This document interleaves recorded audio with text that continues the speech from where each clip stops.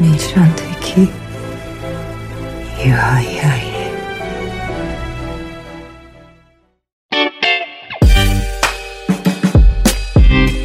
Take my heart with you when you go, otherwise I'll be stuck in this podcast studio all day. Welcome to Westworld, the Recapables, part of the Ringer Podcast Network. I'm your host, David Shoemaker. Today we're talking Season 2, Episode 8, Kiksuya. That's Remember in Lakota, for everybody who's wondering. We're doing this before airing without the benefit of subtitles or Reddit groupthink or a safety net.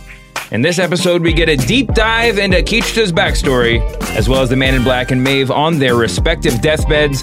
I am joined for my laboratory debriefing this week by Ringer editor-writer Andrew Gradadaro. Andrew, how you doing? Hey, what's up?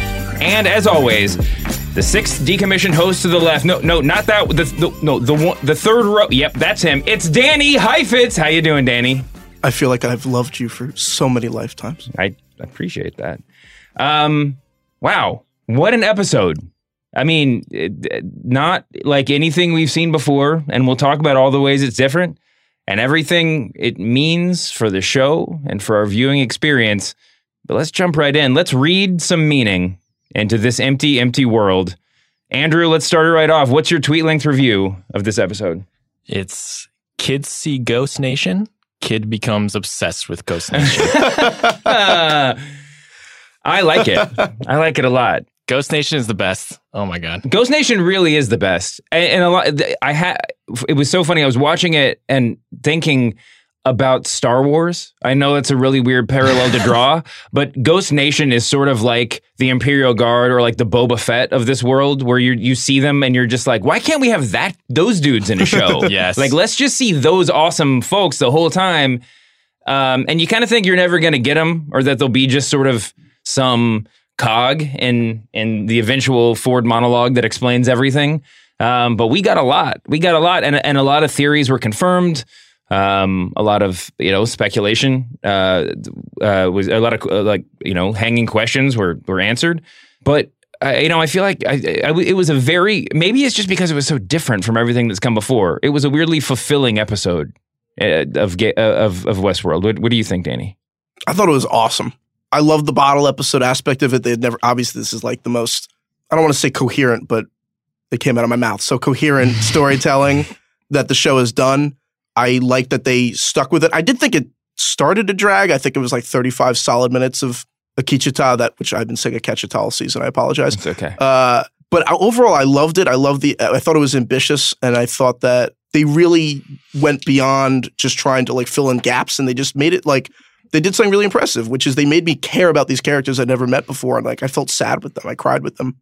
Yeah. I mean, there's been some complaints this season that we don't quite know who to care for, or even if we do, we don't care about them sufficiently. And especially coming off last week's episode, Andrew, I don't know where you stood on this, but you mentioned it on Tuesday that there was a lot of sort of inner office, in the Ringer office. Yeah. There was a lot of dissent over the timeline. Slack was booming about the weird timeline jumps last week. And this was, I mean, obviously not a deliberate response to that, but like formally, you couldn't have gone in a more different direction. Yeah, and for Westworld, for me, I'm kind of like, I know what I'm paying for. Yeah, like, me too. You know what I mean? Like, I'm here for the confusing timelines and for stuff maybe not making sense and just seeing robots kill humans. But this did seem to be an episode for the people who were like, give me some emotional stakes, and I think it worked. Yeah, they've definitely tried to sort of like do something different than they did the previous episode every week. It seems like. I mean, we say that about the cold opens, or the various different ways that each episode is opened. But yeah, I was really impressed with what they did. It felt good. It felt like a good time to sort of take a breath and learn a lot about a character, or about a storyline that we've learned nothing about so far. Speaking of storylines, we've already been talking about what this episode's about, but now let me tell you everything that happened in Season 2, Episode 8.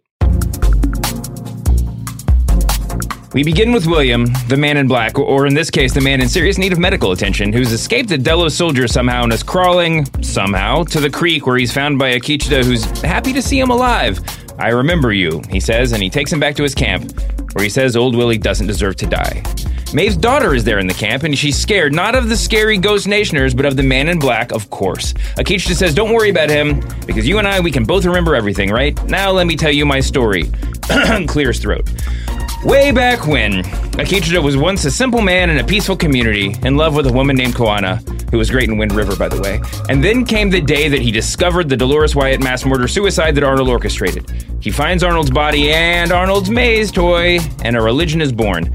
He's obsessed with the maze, and he's drawing it everywhere, and everybody thinks he's crazy.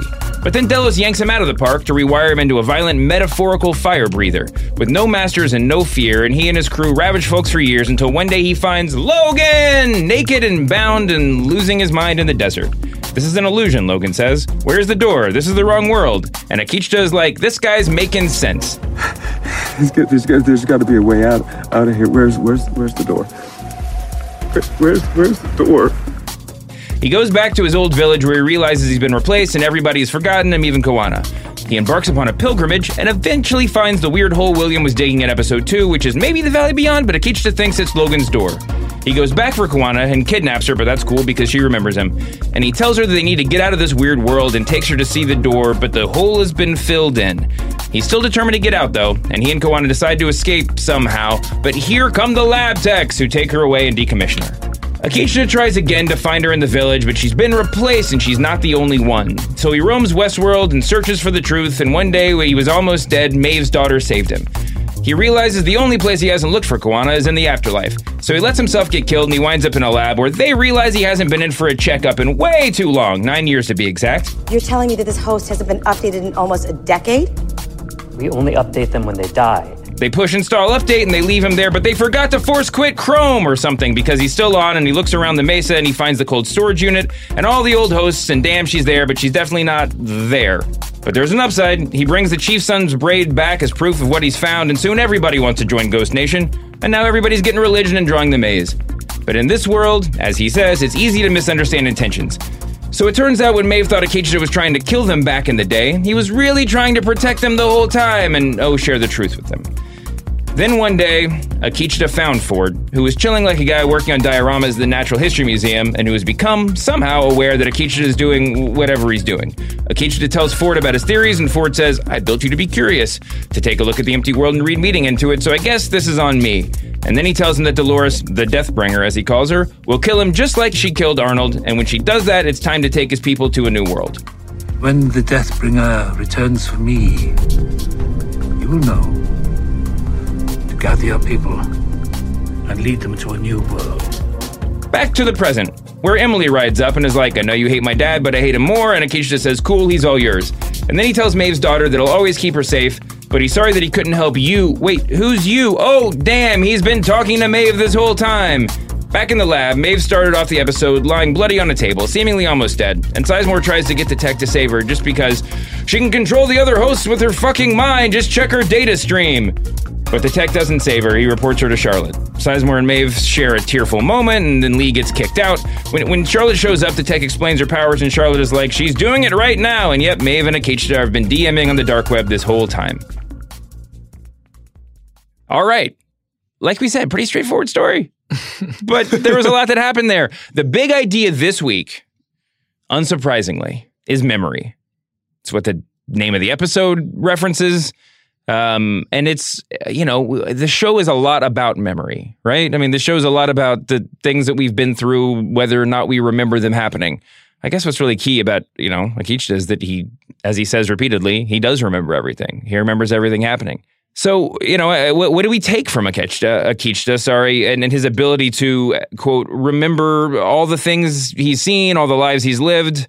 Why is he different than everybody else, Andrew? Well, I started to wonder towards the end of this episode, is he like nearly on the same level as Maeve, where he's reached an even further level of consciousness where, I don't know, he has the power to kind of bring consciousness out of the rest of the hosts.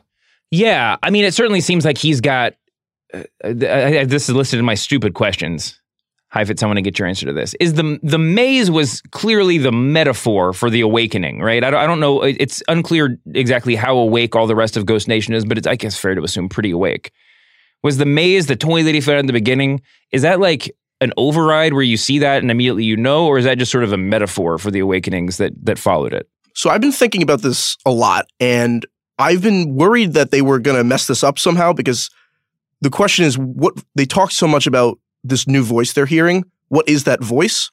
And we know that they have the bicameral mind. And so I think the question is, are they hearing Arnold, or do they realize that it's themselves? Mm-hmm. Part of me worries that Lisa Joy and Jonathan Nolan want us to assume that the moment that happened at the end of season 1, where Dolores realizes that she's been talking to herself this whole time. Yeah. Part of me worries that they assume that we know that that's been happening in their heads, which I really hope is not the case, because I think that was my favorite moment of this entire series so far. And I would be very upset if we've been robbed of seeing them actually all get that own moment for themselves. So I'm hoping that it's more that all of these hosts are kind of somewhere in the middle, but part of me, I don't know, I'm kind of upset about that, to be honest.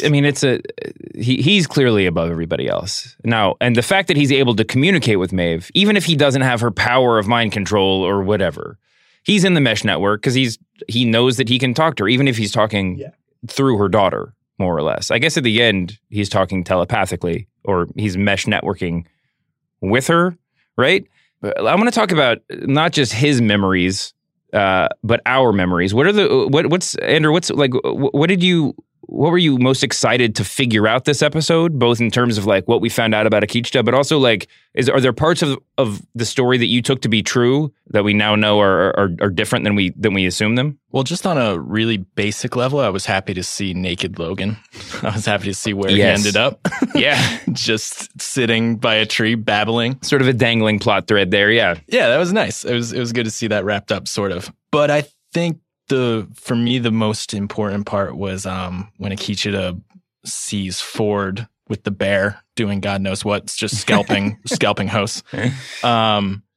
Because it kind of seemed to me that Ford had been planning his whole thing for a pretty extended amount of time, maybe longer than we had even assumed. And that he had been watching Akichita this whole time. And I was starting to think that maybe Akichita is the one who changed Ford's mind about the hosts. Yeah, I mean, we can jump right into that because it's worth discussing.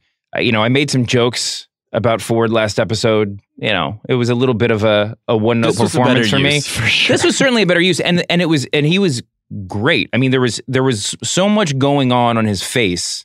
It was real. It was real multi-dimensional acting. It did feel like, one, that he was deeply surprised by what he learned, even though he was like holding himself together in this very, God on the street sort of way. But he seemed very surprised. And then it did sort of feel like something changed there. I don't think that was the first time he'd thought about Dolores killing him, but that was the first time that he really realized that Akichita was going to play a role in whatever happened next, right? Yeah, I thought that scene was absolutely magical because, first of all, it just feels like a myth, like you're on a hunt and you just meet God in the woods. like there's just something beautiful about the way that starts, and there's no intro to it whatsoever. But I also thought it was awesome because, like you said, Ford was surprised. And it goes back to the pilot, which we've talked about how they originally had plans for the importance of the Ghost Nation hosts and their religion to be more important in season 1, and they had to change it for writing reasons because of the actor who unfortunately passed away, who played Kissy in the first episode. Sure.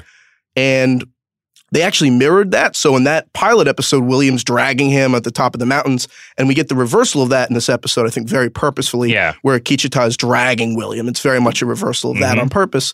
And again, in that moment, in the pilot, William says there's a lot of wisdom in ancient cultures. And I think that in many ways that Ford moment was the culmination of that prophecy, because there's so much wisdom in ancient cultures. They changed God's mind, really, is what that scene is that God's creation, if you'll go that far, is actually, he evolved his own thinking on it. Yeah. The mythology here is a little bit of a snake eating its tail. And I think that's sort of the point, right?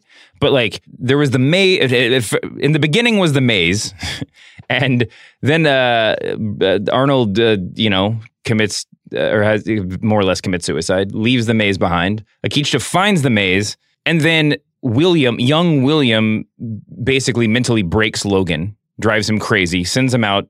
he ends up by that tree. I mean, it is a super unclear plot point that they've always just been like, yeah, you know what? I'm going to like send you out in a horse through the desert, and then your dad's going to give the company to me. Like, I've never... Just to get through this, William breaks Logan. Logan's insane ramblings, coupled with the maze toy that he found, become the mantra, the religion of what will be, Ghost Nation, basically.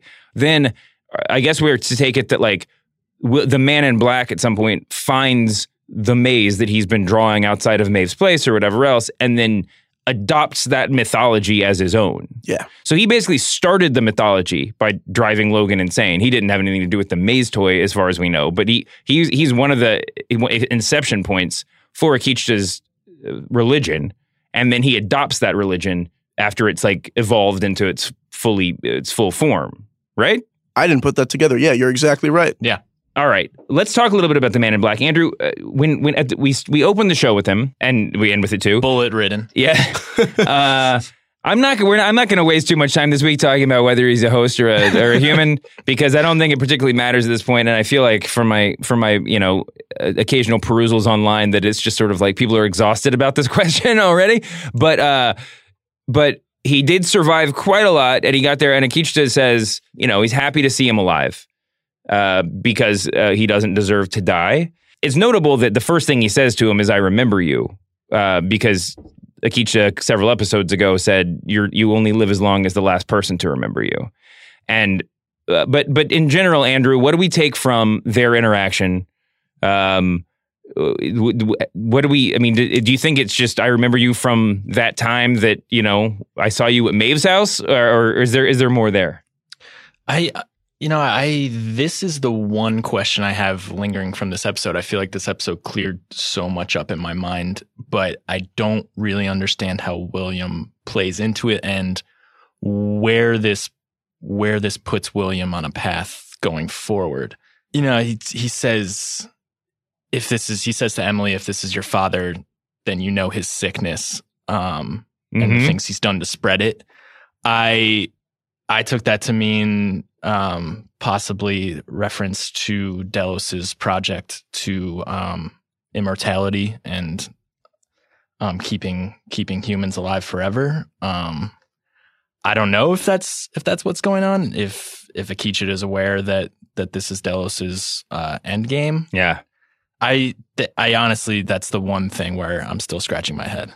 I do have an idea of where William's plot goes, and sorry, David, it only makes sense if he's a host. So we're going to talk about it for a second.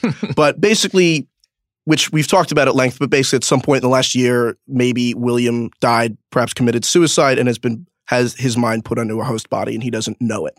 So if that's true, and you rethink about this episode, we know already that William really regrets participating in this project about human immortality. He told Lawrence, I want to burn this whole thing down. He tells James Delos, I think this whole thing was a mistake. We know he wants to change this, and he wishes he was never part of it. So if you consider what Akichita said, which is death is a passage from this brutal world and you don't deserve an exit, which is, bitch, you don't get to die. Sucks to suck. And then you think about what can Emily do to actually cause him more harm, because she says what I'm going to do is more painful. Well, he's already been shot 300 times. I don't think it's going to be physical pain, right? It's going to be some emotional pain.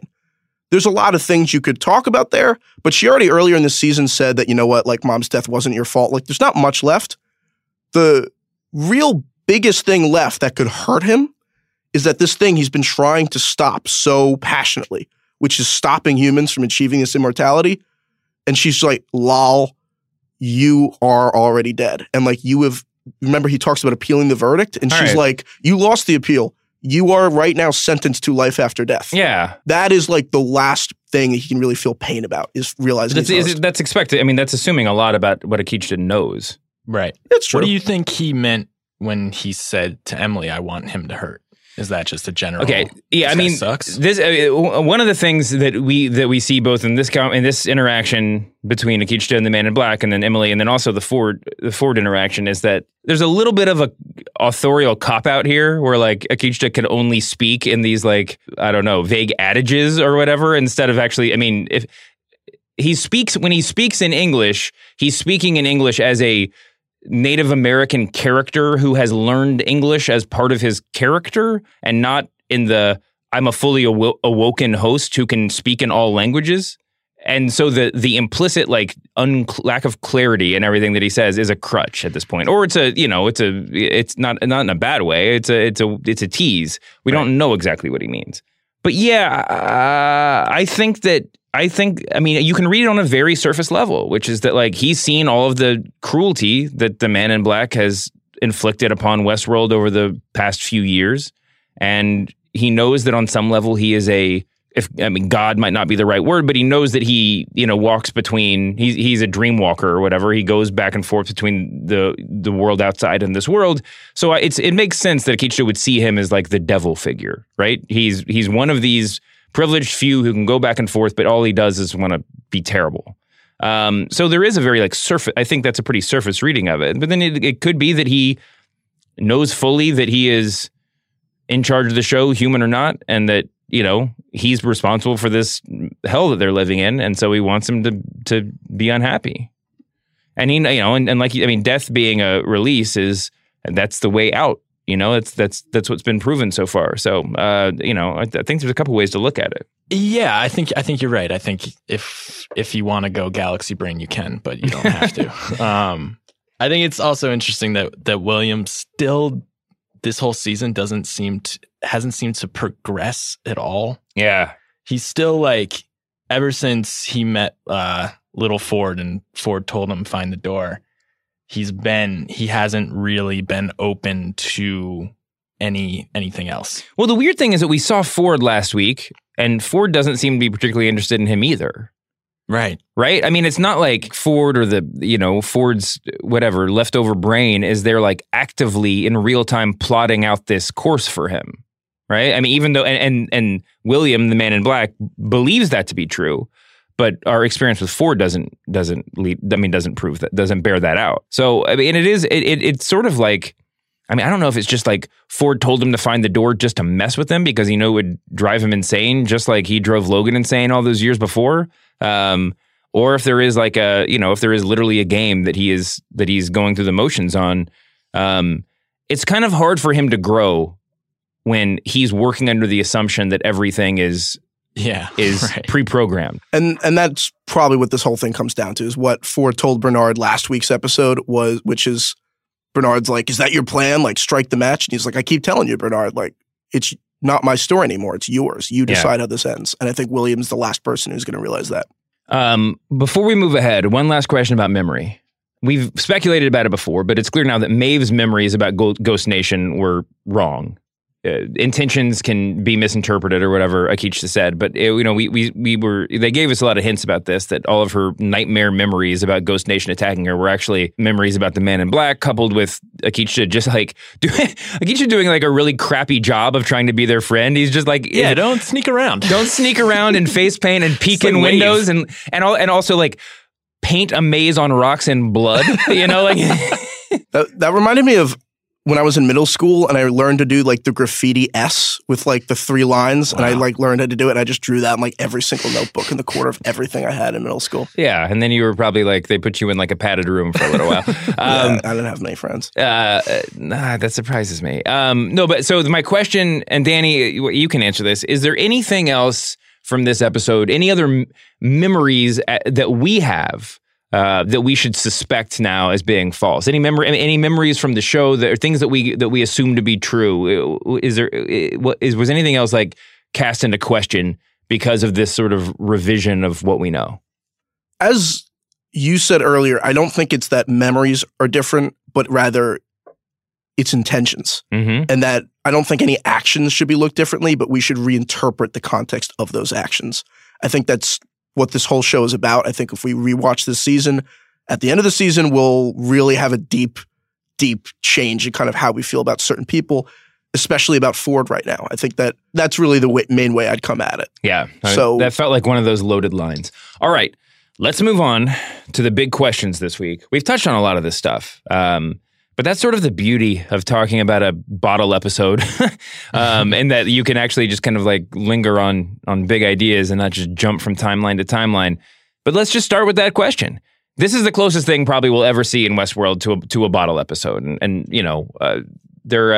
bottle episodes are in the genre of prestige TV, a sort of very specific art form, right? They're the award bait because you don't need to know a ton going in, and with all the backstory, they stand on their own. They tell a concise story. Formally, the fact that they decided to do it this way and not just sprinkle this info in throughout the season, Andrew, why do you think they made the call, and what do you think we gained from this framework? Storytelling wise, I think it was a pretty slick move. They've been dropping in Ghost Nation since season 1, and you've been kind of forced to be like, what's going on? Like, where is Stubbs? What are these people doing? Why aren't they listening to Maeve? All these things. And it honestly, you could have assumed that they might never even explain it. So I think it was a huge payoff and kind of like a gift to the audience to be like, here it is all at once. Enjoy. And, the second that they cast Zahn McLaren, who plays Akichida, who is just like an incredible actor. Yeah. If you've seen Fargo, he's amazing in Fargo. And actually Lakota, speaking Lakota. Right. And once they cast him, it was like, okay, like, that he's gonna play a role at some point. So for me, I've just been waiting all of season 2 for this moment, and I'm glad that we got it in this huge chunk. Yeah, Zahn McLaren is no pun intended, like basically a ringer, right? At this point, I mean, he is the best possible guy for this role. And when he popped up the first time, it was just like, oh, all right. Now, listen, if they had gone through with the original plan, who knows what the original plan was? It's probably changed 10 times, even without the fact that the actor that played Kissy died. But if Kissy was if that character was going to end up having this sort of significant role, it might have been every bit as good. But like when they had to sort of do the rewrites, this was the best possible casting choice, the best possible outcome for it. I loved the episode. I mean, the way that it was told in one piece, but it was deliberate. It was very different, right, Danny? I mean, it was like, do you think that this is like, should we take it as an aside? Like, this doesn't actually affect the forward motion of the plot, and this is information that we should just kind of like keep in our back pocket because it'll matter somewhere down the line? I think the structure of the episode and them choosing to do this, give us all this information at once so relatively late in the series, instead of just, brick by brick with all the other episodes, is part of the message of the episode, which the message of the episode is in some ways rethink your memories for intention, as we just said. And I think that it would have been a lot lesser if they had tried to build that over time, because we've talked before about how they try, and there's very real colonialism vibes about building up a stereotype, so to speak. And I think there was a lot of power in that scene where he washes off his paint, the white paint from his skin, and that he's not going to be this like savage killer, and he's just going to be him, and he's just going to love his wife. And I think that really is the message of the episode, and the structuring it this way is the best way to actually hammer that home. The colonialism concept is interesting, and they didn't beat us over the head with it as we might have assumed that they would. But it is intriguing, one, because it recasts the entire story that we've seen this far. I mean, the what we've learned about Akichina's backstory, but it's not just that. The way that he was treated, they kind of, rewrote him to be savage, as they say in the show. But also the story that that they've been telling us from the beginning is a story about awakening or coming of age centered around Dolores and Maeve, more or less, when Akichina has been here mostly woke this whole time. Yeah. We talked about how the showrunners took a lot of shit in season 1 for all the gratuitous nudity and sex that they really have seriously toned down this season. And they also could have totally tripped over, face planted on a lot of the colonialism and slavery vibes that they've gotten. And obviously they still have a lot of work to do. But I thought that literally, because this image of him as just this brutal, savage dude is a very whitewashed image of Native Americans, and him literally washing that off, I thought I appreciated that. Yeah. He does look cool in the paint, though. All right, Andrew, second big question. What do you think Akichina's role is going to be for the rest of the story? I mean, but this episode was there's a lot of really cool stuff about it, and it's always cool, like literally seeing a second point of view for some of the stuff we've seen before. In some ways, he's sort of like the Forrest Gump of Westworld at this point, where he just like wanders into every major moment 5 minutes after it happened. This guy travels so much. I know, and he's just like, it happens to be in the right place at the right time. But what do you think? What do you think his role is for the rest of the story? Do you think that is he now main cast? Like, are we going to be seeing him week in and week out now that we've had this episode? This is maybe wishful thinking, but I do think he's going to be an important player for the rest of this season, if not series. Ford tells him, gather your people and find a new world. Mm-hmm. And honestly, I thought that's what Dolores was supposed to be doing. And so it kind of like he now is Dolores, whereas Dolores is Deathbringer, who's just going to murder everyone. Yeah. This is again, stupid question territory. Are we to assume that Maeve's daughter, first of all, quick aside about Maeve's daughter, when Emily was cast on the show, they called her Grace. They lied to us so that we wouldn't immediately know who it was. That's fine. On IMDb, not the show. And in the announcements and everything else. Yeah, not in the show. But on IMDb, she has a name. Even before we learned her name, she had a name. Maeve's daughter is on IMDb as Maeve's daughter. That is her official character name. That's tough. As a prodigious Westworld conspiracy theorist, that's got to set off some alarm bells, Danny, that like when we find out her name, it's going to turn out that her name is Dr. Robert Ford, or something like where it's going to be meaningful. Jonathan Nolan wrote Memento, and it reminds me of Sammy Jenkins. Go on. Well, I don't want to spoil the movie, but basically... Memento came out like 35 years ago. Yeah, it's okay. All right, do it, Danny. Whatever. Basically, there's a dude whose name is a name, and then at the end of the movie, you're like, oh, that story wasn't about that person or that name, or that wasn't about that person at all. It actually was just about himself. And it was completely different. And I'm not saying that that's what's going on here, but that's just the first thing that reminds me. It's just such a bizarre... Yeah. I agree. Okay, so my real question, though, I'm sorry, that was a misdirect, but my real question is this. Akecheta is working under the assumption that Maeve's daughter is awake. Although he's also speaking to Maeve through Maeve's daughter. Are we supposed to assume that Maeve's daughter is Maeve's daughter awake? Like, is she self-aware? Andrew, what's your guess on this? It's really hard to tell. She doesn't talk. Yeah. She hasn't said a word. I think that there is a spectrum in terms of like, they get these memories first. And I think that she can remember. She's starting to remember things. Like many of the hosts, they're starting to remember things. Yeah, it's like, I don't think she's... a Lawrence situation? Yeah, like maybe they are dimly aware that they've been doing the same thing over and over again, but they don't understand it in terms of they can't wrap their mind around the whole thing. I mean, the interesting part is how they choose to treat her going forward. Whether Akecheta is a character going forward. I think like definitely. Whether Maeve's a character, because so far they've given the kids in this world the Grand Theft Auto treatment, in that they're just not a part of the chaos. It's not a thing.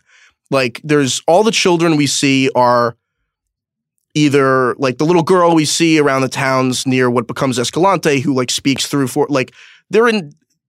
Only Maeve's daughter is the one that's really in like a danger, and that's very much grounded in this is the most awful, horrible thing we can think of.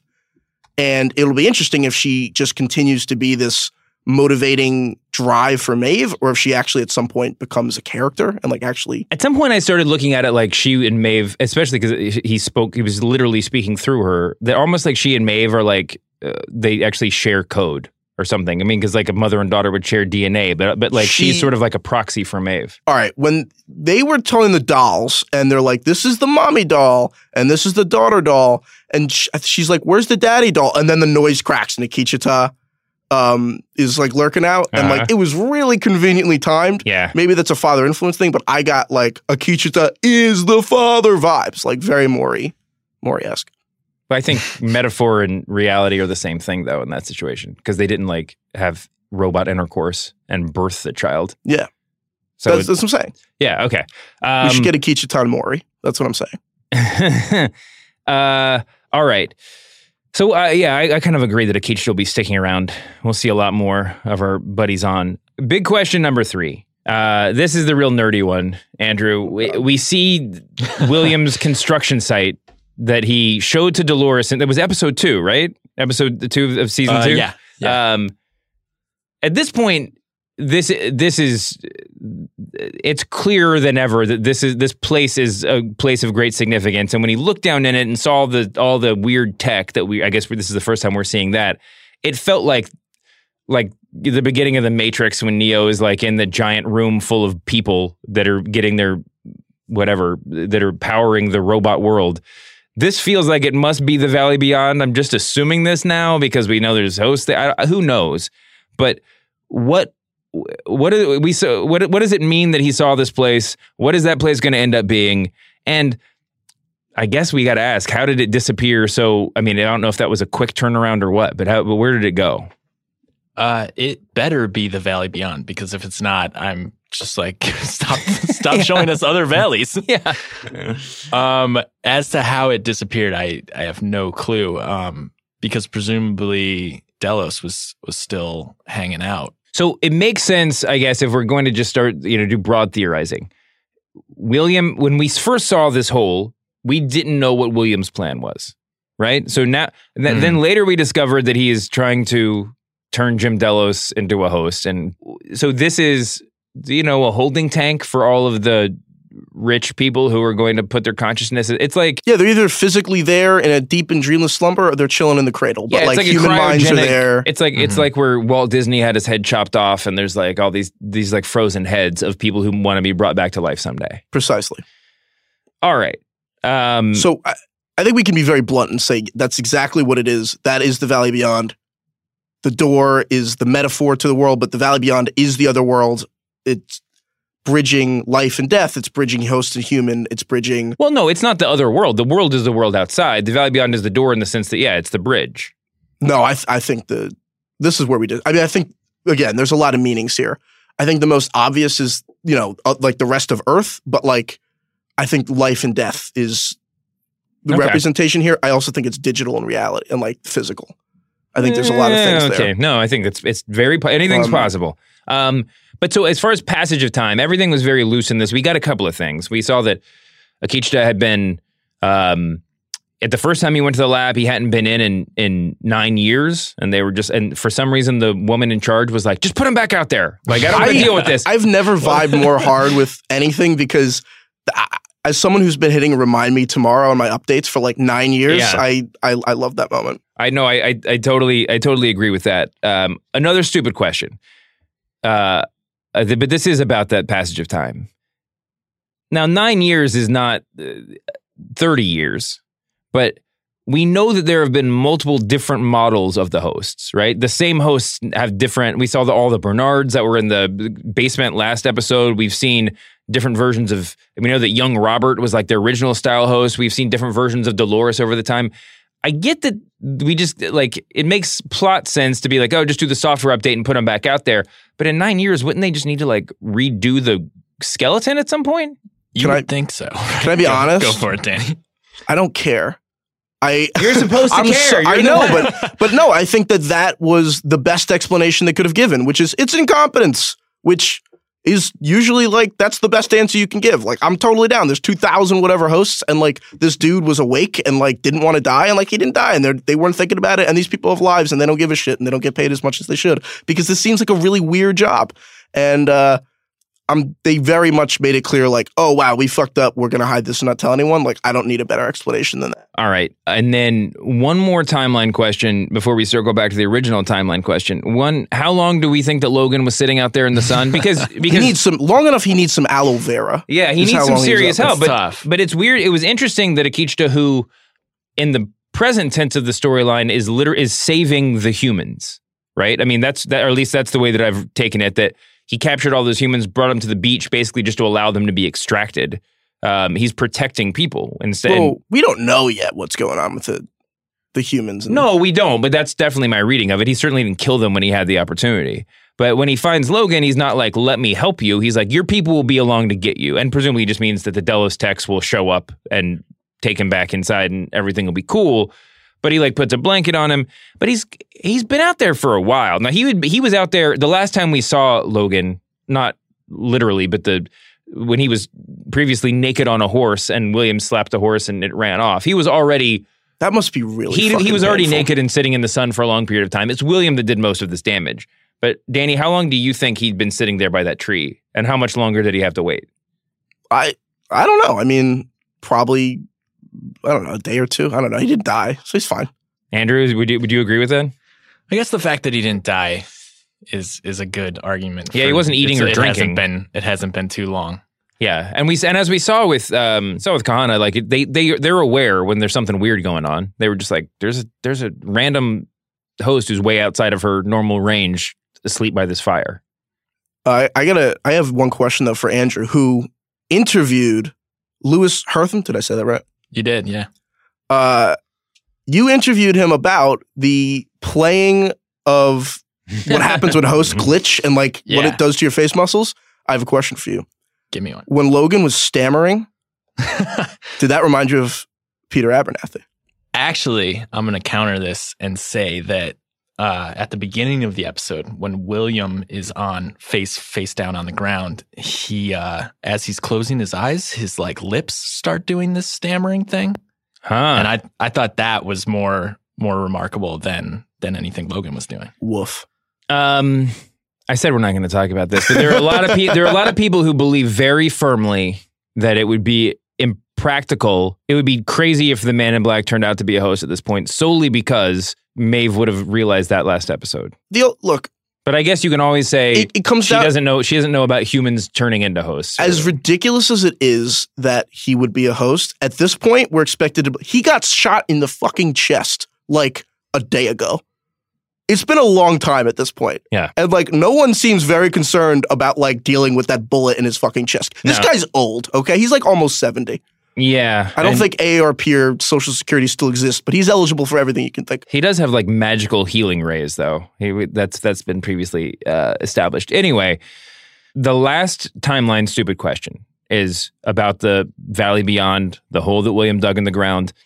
Do you think that the time between when Akecheta saw it the first time and when he brought Kahana back was a matter of days or a matter of years or, anything? How long, what do you think, Andrew? Do you think that was just overnight? No, I would put it maybe a year or two. Yeah. I don't know. And I'm kind of just shooting in the dark with that, but to account for travel time and to account for those 9 years when he was alive, I guess.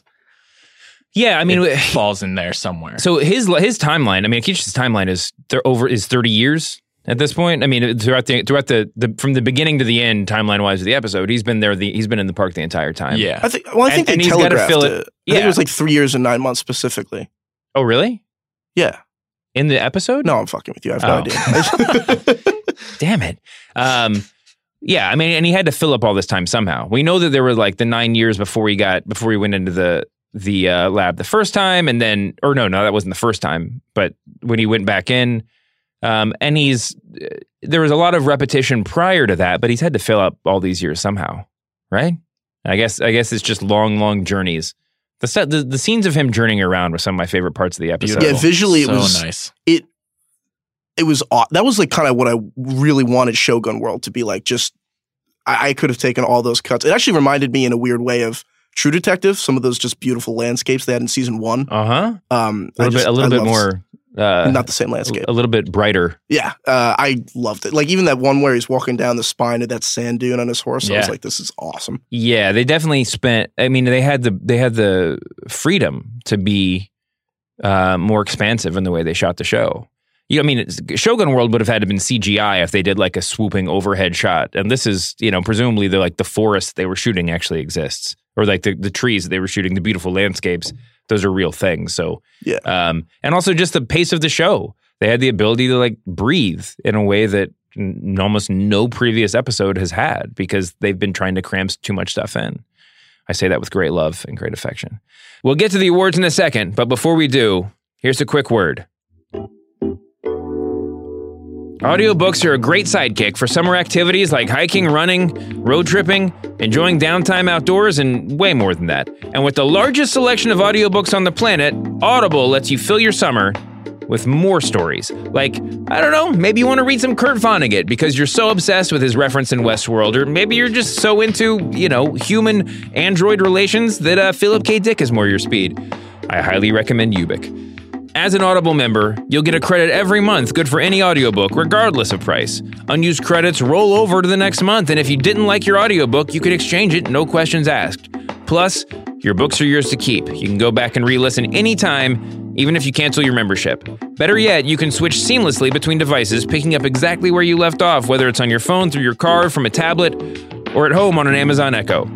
Start a 30-day trial right now, and your first audiobook is free. Just go to audible.com/WWRecapables or text WWRecapables to 500-500. That's Audible, AUDIBLE.com/WWRECAPPABLES or text WWRecapables to 500-500. You can do it with audiobooks. And now, let's get into the awards. Award number 1 for the biggest or most shocking reveal. Andrew, what's the winner for you? Mine is that Kiksuya maybe is one of the most important characters in the show. Yeah. I mean, I talked about it like a second ago, but he seems to be the actual Dolores figure who is going to round up all of his people and save them. Yeah, there's a lot of Moses in the way that Ford talked to him. I know Danny's like drooling just wanting to talk about this, but you don't get to talk about it. Yeah, it's a weird thing. I'm really conflicted about this episode as much as I loved it, because on the one hand, it's like this is where your kind of critic brain and nerd brain, or like geek brain, like, or at least for me, start butting heads, because it's so cool that we got this like late show reveal about how important he was, but it's also like, if he really matters, why weren't you telling us this from the beginning? Anyway, flip side. Danny, what's the most shocking moment, the biggest reveal or shock for you this week? There's this great Family Guy joke about moments when in a movie they say the title of the movie. And when Logan is like, "Where's the door? The door." And I'm like, they said it. They said it. Yeah. They said it. Yeah. Logan continues to have an important role. And even in his craziness, he had one in this one. So that's it for you when Logan says, "Where's the door?"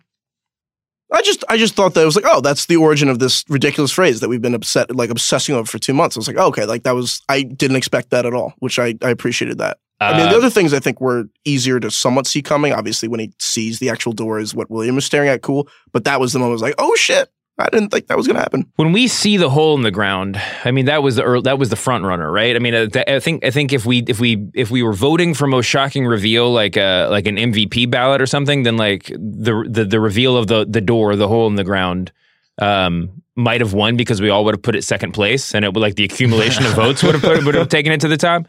And even though we did see more of it, and it was certainly clear somewhat clear what we were looking at, who knows? Yeah, for me, it was Ford in the woods with the bear and everything frozen. Not because it was like the biggest shock in the world, but because it just felt like such a moment. And the way it was shot, the way it was lit, everything about it was so cool. And like I said, it felt like we were getting weirdly a different Ford than we'd ever seen before.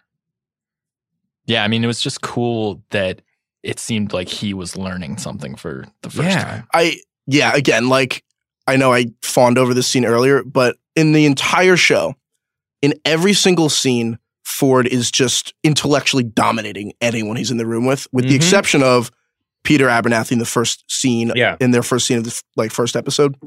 And he says analysis, and then look, Akichita says it, and he says elaborate.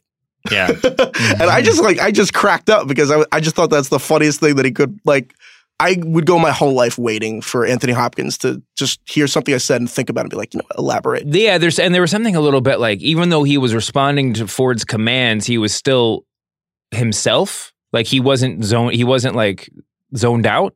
Does that make any sense? And by the end of the conversation, Ford was like actually engaging with him in his own sort of lingo. You know, he's like, when the Deathbringer comes for me, like, normally you would think in these debriefings, they would be just like, all right, Dolores the robot is going to murder me soon. You know, whatever. Like, he was having a human, it's weird to say that, a human conversation with him. So anyway, that was my big one. That was my moment of the week. Now on to award number 2 for best quote. Andrew, what do you got? This is from our boy Akichita. That was the moment I saw beyond myself. My pain was selfish because it was never only mine. For everybody in this place, there was someone who mourned their loss, even if we didn't know why. We were all bound together, the living and the damned. I guess it just underlines this guy's entire purpose and this understanding that the hosts are one tribe, so to speak. Yeah, that was absolutely fantastic. I mean, one of the reasons that, to be honest, one of the reasons why the episode, like Danny said at the very top, felt a little bit long is that it was entirely in Lakota. And it took a lot, like you couldn't check your text messages while the show was going on. Yeah. It's a flex. It's a flex, and it's exactly the second time they've done that this season. Yeah, well, they did in Shogun World, but they went back and forth. I feel like a little bit more. Maybe I'm just imagining. No, you're right. No, they did. They definitely did. And as much as like we want to interrogate every line for meaning and everything like that, like you could sort of half watch Shogun World because there was so much action. Like things were literally happening, and you could understand the plot almost without the dialogue. But in this, it was like the entire show was the voiceover. So it was beautiful, but it took, you had to really engage, and that was that line, Andrew, that you picked was one of the real like moments of, I don't know, it just felt like achievement. Like I feel like by like embracing the show, by indulging the show so completely, that was a real like I earned that, Danny, totally. What's your quote of the week? That was the most awesome one of the week, but I'm a sap, so take my heart when you go. Wait, do you really think that? Or are you just saying that because I told you had to pick that in the in the notes? No, it got me because when they said it again at the end, it got me, man. It was. Like I was like, oh my god. One of the cool. I mean, obviously, this isn't like some over the top narrative technique of repetition because the repetition in this episode was at first was necessary when Logan says this is the wrong world, and then Akichita repeats it because he's adopting that mantra sort of as his own. But yeah, when Maeve, joined in the take my heart, no take mine, little back and forth at the very end, it was pretty heartrending. I really didn't see that coming at all. I thought that helped it land for me. Yeah, all of these. Because part of it is like, that's also Maeve getting over the fear that she had that's been gripping her for like the whole time we've known her, is that those memories. Mm-hmm. So it's really, it's like they made up. It's my quote of the week. There was a ton of good stuff, but my quote of the week was one I just mentioned. It was Logan, and then subsequently Akichita saying, "This is the wrong world." I feel like there's been this tension in the show that despite the fact that we're all rooting for like robot consciousness, we don't really know if the outside world is the best place for them. And it's like maybe they could just be conscious and chill in Westworld, and that would be their kingdom, and we'd all be happy, whatever. But like this is a real clear statement that we got to get out. And now on to the most important award of the week. The This Maze Was Not Meant for You award for Dumbest Human. Andrew, who you got? I'm going to go with Lee Sizemore, actually. Oh, wow. Okay. I like this pick. I just like, he knows what Delos people are employed to do. And he's like, hey, save my friend. And I don't think there's any way that this guy would look at this host who has this unbelievable anomalous code and be like, okay, we'll stitch her up and then give her back to you. Yeah. So like, I thought it was a poor move. It was a poor move by him to put his trust in the good of mankind. Yeah, I wasn't mad at Sizemore. I was just disappointed because I thought he was going to be ready to throw hands, and he wasn't. Yeah, Yeah, I mean, he took it. He had there. I mean, there's a certain resignation, I think, also that comes with seeing everything that he's seen prior to the uprising. He does know, and he should know enough to not trust that lab tech, but at the same time, he knows. He probably still wants to have a job. I'm sorry, you're worried about the job right now? Is that what you're thinking of in this circumstance? I feel like that's what Sizemore is thinking about. Like 90% of his coworkers are dead. Not the ones that write the checks. Oh my God. There's a couple of other options for this. Yeah. He better have equity if that's what you're talking. I think that he probably does. I think that you can make the case. I mean, this is sort of a combined thing. My winner are probably those two lab techs that left Akichita alone in the room, or everybody else that's working there. Now, we should say the lab tech that Sizemore was dealing with, his name is Roland, according to IMDb.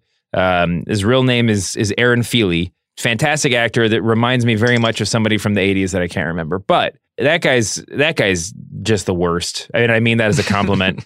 But seriously, it's not even the lab techs that left him alone, because I get that. It's going to be 4 hours. What are we going to do? But like, did nobody else see him? Is there not? Is Stubbs or whoever not looking at the security cam footage? Is it not weird that there is a Ghost Nation warrior that's just wandering around the mesa? This is the dumbest thing that's happened in the entire show. My blood was fucking boiling. Like, he gets up, and this is a building that's so big, it's like in a goddamn mountain, right? And he's wandering around. They're playing the same music that when Maeve got her tour from Felix. Yeah. That whole scene, Felix is like, Maeve, we're going to get caught. We're going to get caught. We can't be up here. We can't be up here. Ooh, ooh. And like, that's with Felix showing her around. Yeah.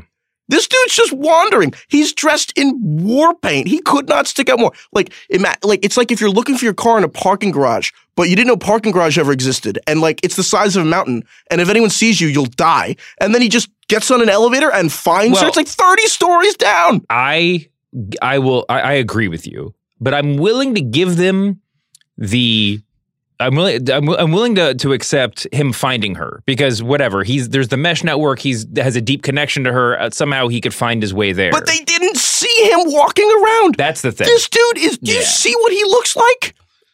How many? Like, we already have had to suspend our belief for like 2 seasons about how all the shit happens in these glass fucking offices that no one ever sees or notices. All the times that Maeve or people freeze people and no one's looking into these glass rooms. But like, this was another level. We know that this is that can't really happen. And we'll go to Andrew is the expert on this, because Andrew works in a New York City WeWork office which has the Westworld office. Glass walls everywhere. Yeah. Is it safe to say it's impossible that that one of your neighbors at the WeWork could be doing something ridiculous without you guys noticing? I mean, like, if a guy was dressed up in white and black face paint, I would probably notice it out of my eye. Now imagine if he was looking for like the bathroom. If he was just walking around, I'd be like, "Do you guys see that guy? Like, what's he doing?" Yeah, it could totally be a thing that like you would just slack your coworkers about it and then not actually do anything. You think they're all talking about it? I think like Delos is a company that does not inspire much loyalty.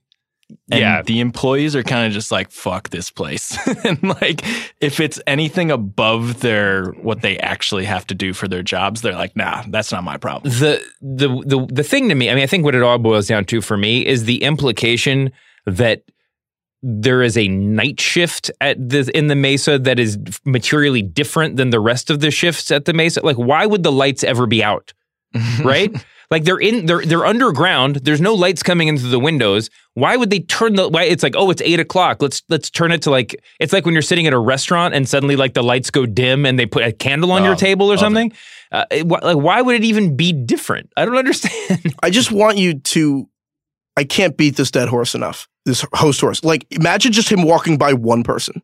No, I know. Yeah, of course. And then they have the I just fix it, man. Speaking of the horse, speaking of horses, was the white horse? Am I reading too much? The white horse that appeared throughout the episode. Is that the metaphor for Akicha seeing a dune buggy or seeing a human like that white? It's like that's sort of the narrative that he would tell himself is the white horse.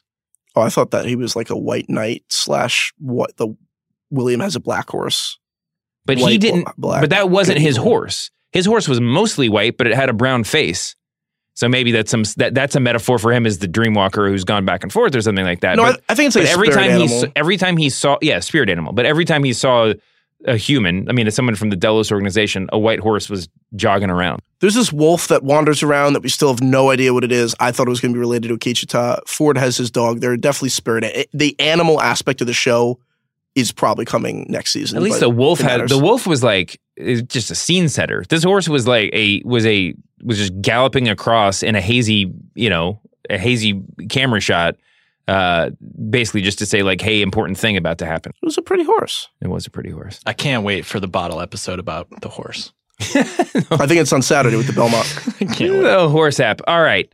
That's it. Let's talk now about really briefly about for a brief look ahead to next week. and go over any mistakes or omissions, theories. Danny, this is the Danny Heifetz portion of the show. What do you got for us?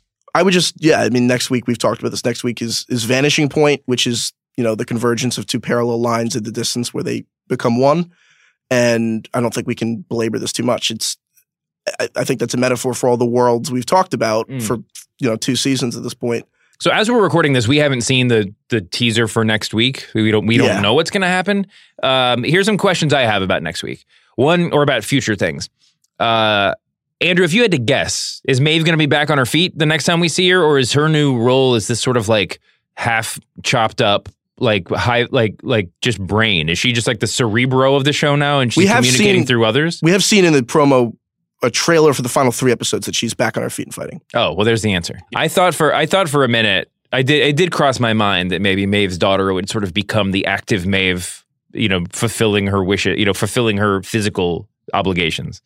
Man in Black, Emily, do we know where they're going, Danny? Any teaser info on there? Everyone's going to the Valley Beyond. We see some big-ass that's battle. The Vanishing Point idea, right? Yeah, but we see some big-ass battle between like a lot of people. It looks like a budget version of like Battle of the Bastards, where all the important characters are like in one place.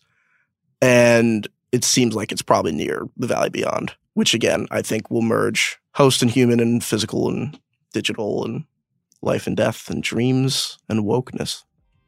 What a great preview. That was fantastic. Andrew, thank you so much for being on the show. Thanks so much. All right, this episode has been a lot of fun. I'm glad you were here for this. Me too. Take my heart when you go. Yeah, thanks, Danny. I'm not going to say it. I'm not going to finish it. We'll be back on Tuesday with some another Tinfoil Tuesdays bonus episode. Hope you guys enjoyed it. See you back here on Tuesday.